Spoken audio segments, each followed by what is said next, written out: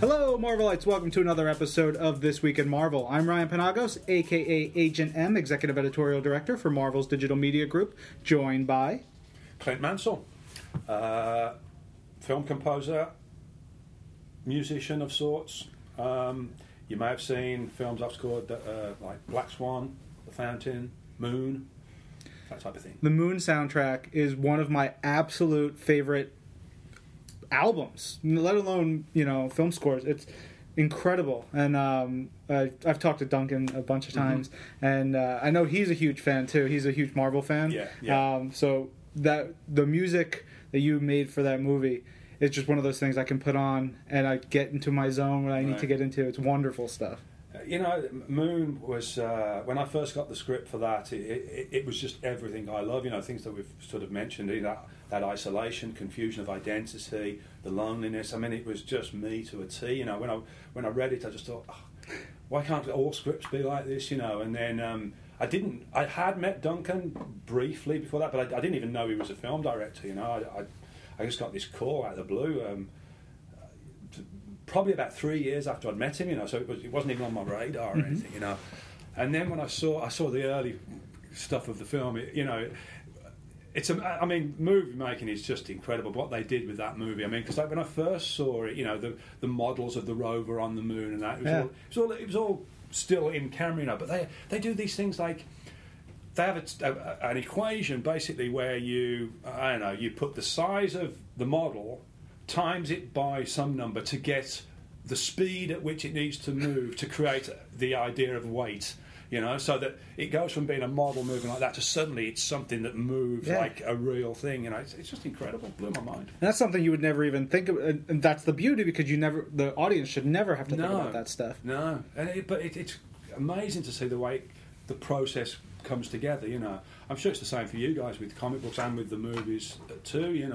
Just seeing how these layers added, all these different people's work coming together, and to have, I've actually just seen a rough cut of Noah, Darren Aronofsky's new film that we're working on right now, and I was watching it and I just thought to myself, you know what, there's no way on earth I could be a film director.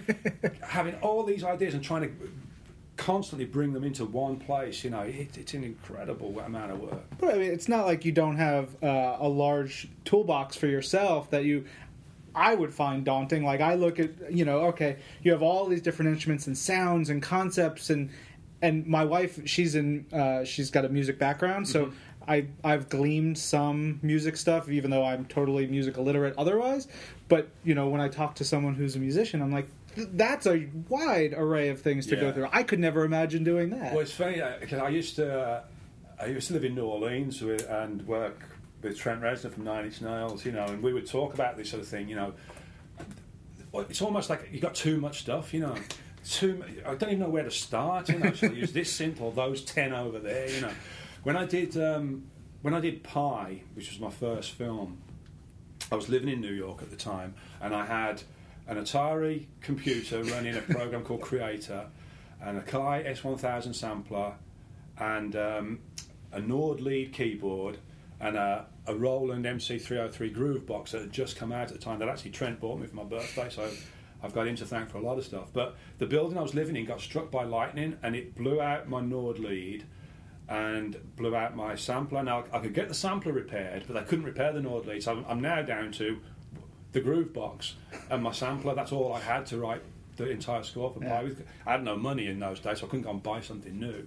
But only having those pieces of equipment to use really, okay, I've got to get as much as I can out of these two things, And okay, a sampler is a good thing to have because you can do a lot of stuff with that. But yeah, having no choices really makes you work with what you've got, and it can sometimes be very liberating to have nothing, Yeah, definitely.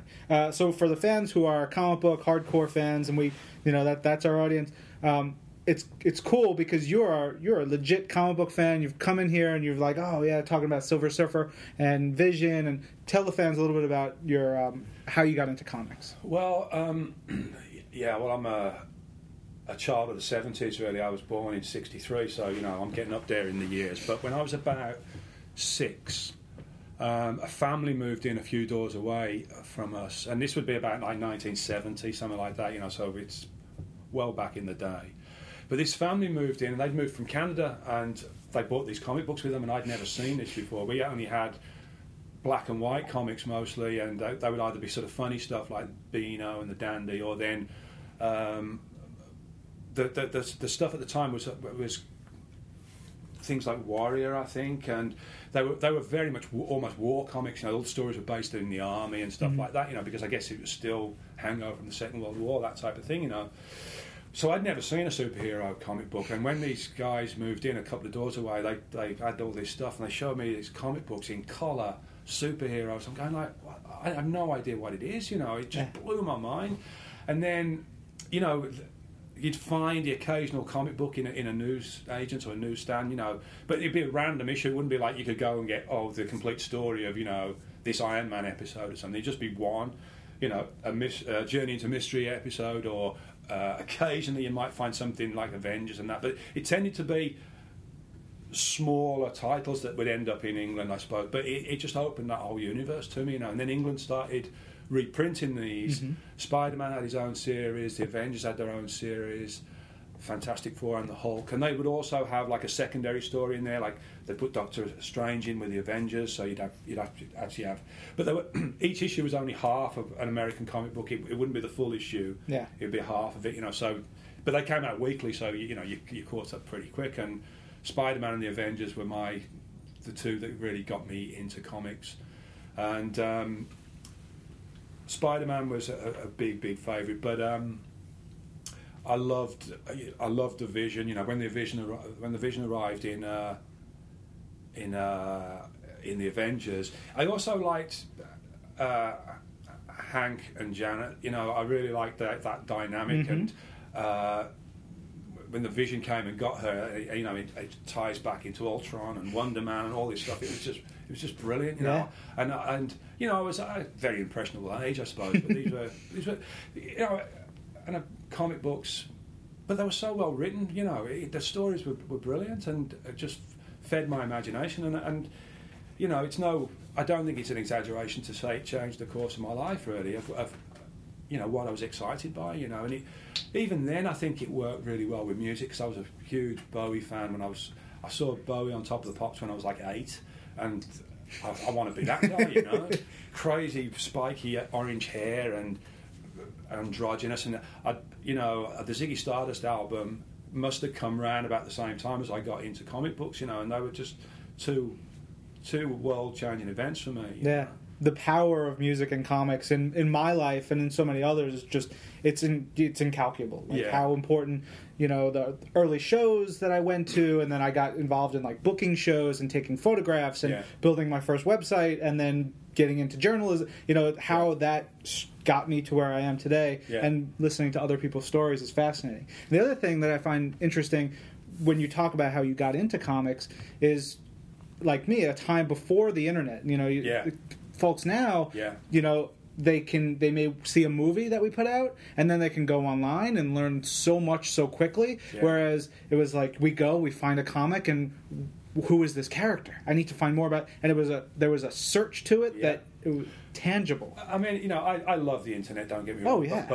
But there was something very exciting and special about that. But both with comic books and records, you know, you'd read something like, you know, when I got into punk in the 70s, you know, they'd talk about, say, Iggy and the Stooges, and I didn't know who that was, and you'd have to go and find a record store and look, and you'd see the album, saying, "Oh my God, what?" And you couldn't have heard it; you had to buy it to listen to it, you know, and you had to commit to it, you know. And comics are the same, you know. I'd read like the letters. I'd read everything in a comic book. You know, the letters, and they'd be talking about the previous issue and talking about a different. I go, who's that? Who's that? And there'd be a picture of maybe one of these characters. And you go, who is that? I need to know where that's from. You know, and then maybe you'd actually find the comic that picture was from, that artwork was from. Brilliant, you know. But it took a lot of commitment to find that out. And I was just talking about this actually a couple of days ago with a friend, because those things led you to the people who were your friends, you know, because they were into the same stuff, you know, and you were like, it was cool because other people didn't know about this stuff, you know. The bonds that form over these mutual interests, and then how that affects you, it's wonderful and crazy to think about. I mean, when I was in my band, Pop Will Eat Stuff, our guitars were all covered in comic book artwork, you know, and a lot of my lyrics were sort of gleaned from comic book pages, you know, and it was just a huge part of my life, and still is. You know? Yeah. You even mentioned before the podcast that you have some cool Silver Surfer stuff in your house. Yeah. I've got a huge the wall at the bottom of my stairs. There's a company in England that made this wallpaper for me. That's just it's probably a Buscema print, I think, but it's sort of classic surfer, and he's just sort of looking over his shoulder, and it takes up the whole wall. It's huge, but in that one image is everything about the surfer. You know, you can just see the isolation and the loneliness in him. You know, and I love it. You know, it really speaks to me. So we talked about comics, the processes and stuff, in the other editorial offices. What's the process for you working with Darren on these films and making these? Well, with Darren, actually, it's more of a unique way of working than I have with other film directors, because I've known him and worked with him for so long. So I actually read the script to Noah probably 8 years ago. They've been working on it for some time, and it's really developed, you know. So over that time, I tend to just, you know, make little sketches of ideas. I always write from the script with Darren stuff, so that when he gets the movie first roughly assembled, we have some musical ideas to put in there, so he doesn't have to sort of use any of my previous work or somebody else's work just to sort of get it going, you know. And by and large, a lot of that early stuff tends to go by the wayside, because you know, once you start seeing the film tells you what it needs and what it doesn't need. You know, I mean, it's great to go in with an arsenal of ideas, but not all of them are really going to make it. Where can fans find you online? Well, I am Clint Mansell. So to give some context, you had done a couple tweets about fans videotaping and photographing your shows and how you felt about that. But it was interesting because you retweeted a lot of folks who were on both sides. Yeah, I mean, you know, I have a view on it, you know, but you know, that's my view. I mean, everybody has their own opinion. I mean, and I just wanted to see what other people, because actually it started. Somebody asked me what are the photo options like at your show, and I said, well, I would prefer no photos. And you know, I think the idea of, I wanted people to be in the moment. You know, don't get me wrong, I've used not at gigs, I haven't filmed stuff, but you know, I use my phone. We all do, you know, but the idea for me, for the music, when we perform live, is, you know, I want you to be in the moment with me, you know. I want you to be there. I want you to experience it, you know. And it's funny, when I first met Darren, he showed me a short film which is called Supermarket Sweep, that was about a guy that could only experience things on TV. He had no experience in the real world, shall we say. So this other character then takes him out into the world and shows him other things that can happen through glass, if you like. And he runs a guy over and stuff like this, and he makes this guy experience things, if you like. And I feel a little bit like that about the music. I want people to be there with me, and like if you're filming it on a phone, I don't think you're really taking the moment, you know. Sure. And obviously, you know, people have different ideas. People want to capture it for posterity or show their friends or whatever, you know. I mean, it was a very interesting debate. I mean, from both sides of the fence. So we played some shows in Largo in LA last year, and they had a strict no phone policy, no cell phones in the venue, you know. And you know, I just think it makes it really special. If you were there, you know, and you were you experienced it, and I don't know. There's something I like about an exclusivity, I suppose, you know. And I just want people to enjoy it. Cool. Yeah, it sounds interesting. Facebook, anything else? Website? Oh yeah, you find me on Facebook, and I've got a website, www.clintmansell.com. And I've got a Vimeo channel as well that shows the videos that we perform to live, and you can find me out there. Rock and roll. This was a pleasure. Thank you for coming. A real pleasure for me. Thank you for having me. It's been brilliant. Cool. This is Marvel, your universe.